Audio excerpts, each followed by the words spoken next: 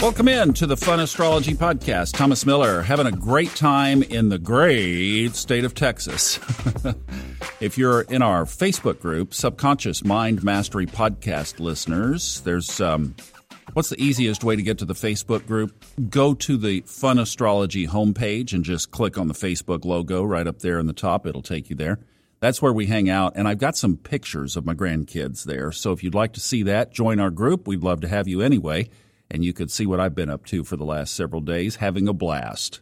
But we need to take a look at the sky together because this mystical, magical month of December continues, because as we shift from 12/12 to 12/13, the sky changes up above us as well.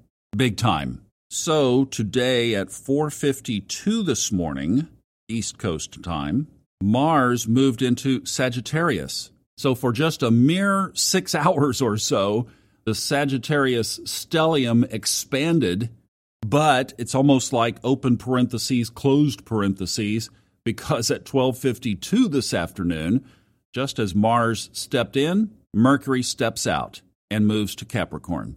So certainly not enough Sagittarian energy there to really make a difference, but it's kind of interesting looking at this because then again, next Wednesday, the nodes change sign. So the south node, which is currently at 0 degrees Capricorn today, moves into Scorpio, leaving the poor Sun and Mars to fend for themselves in Sagittarius. There's a lot of fire. So sign change Monday, the 13th, as we really put the spotlight on Sagittarius for this sign change day. But let's just take a quick look at what each of these are going to look like in their new respective signs. So let's just take Mars in Sagittarius, focus on fire.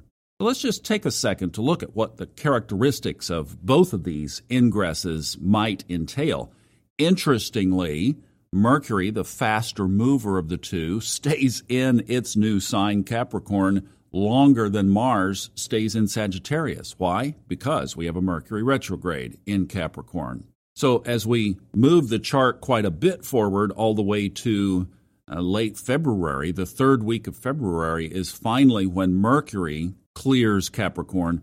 And that's right around, folks, that's right around the time of the exact Pluto return for the United States. That happens, of course, on February 22nd. So this is significant. Let's just say at least it is setting up something that in the sky is something that will not be seen again for another 247 years. That is Pluto at 27 degrees, 33 minutes Capricorn, exactly where it was on July 4th, 1776.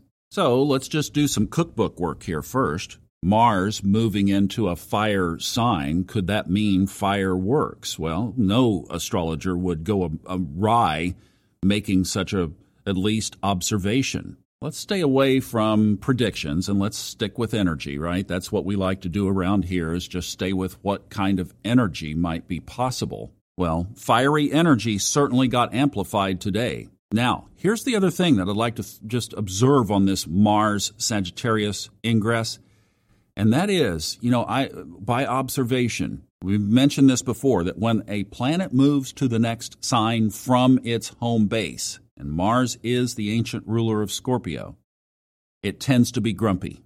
But Mars is moving into party animal Sagittarius. So let's keep our eyes on a couple of different energies with Mars, all right? Let's look for grumpiness. Where could that show up? Aggression. So just put your little aggression antennas up over the next 6 weeks. Mars is in there for six and a half weeks. So when Mars enters Capricorn, Mercury is still in there finishing up its retrograde and exit. So here we are, marching now toward Pluto 2733. That happens on the 22nd of February. Ingrain that date on your brain. Mars marching through fire leading up to that. Now, why would Mars be grumpy in Sagittarius? I mean, that sounds like a good old college frat or sorority all-nighter to me. So after coming off of this hyper-intensity at home in Scorpio, and moving toward Capricorn, where Mars is actually exalted. I mean, Mars and Saturn, the two ancient astrology great malefics, get together in Capricorn. Why wouldn't Mars want to pop a top and go to Margaritaville for 6 weeks? And that might be exactly what happens here. So we got one side of the coin, Mars and Sun in Sagittarius, too hot to handle. Or we've got the other side, can anybody be serious about anything here? More like, what'd you say? Pass me another round. Now, there might be one other little piece of this, and I'm sorry, I didn't really intend here. I had a lot of notes that we'll cover tomorrow. I had other things that I wanted to talk about, but we'll do that tomorrow and just stay with Mars today. But there's one other piece of Sagittarius that might come into play that we should also remember, and that is a passionate quest for the truth. So I know there are several fronts where that kind of inquiry is going on right now, and maybe there could be an amplification of those events that could also lead to some conflict or perhaps some relief. It's like, the truth is out. We can relax now. So we'll see if there is some more clarity around some of those issues. That whole structure is, of course, square to Neptune. So I would probably, based on that and that mundane or corporate astrology tends to favor the shadow side as opposed to individual or personal astrology, big difference there. But when we're looking at the macro, we have to take in the collective consciousness, and that might lead us more toward a more tense outcome. Here is something that I'll leave you with that's pretty darn cool, is that in the world of astrology, nobody has ever put eyes on a Pluto return, and we are about to, February 22nd. In fact, today kind of begins the countdown to that. Almost 2 months and a week away. Ooh, wow, that didn't go where I thought it was going to go when we started. We're going to talk about Venus-Pluto. I still want to come back and circle on that, and we'll talk about Mercury in Capricorn, what that might look like as well. Have a good day. Bye.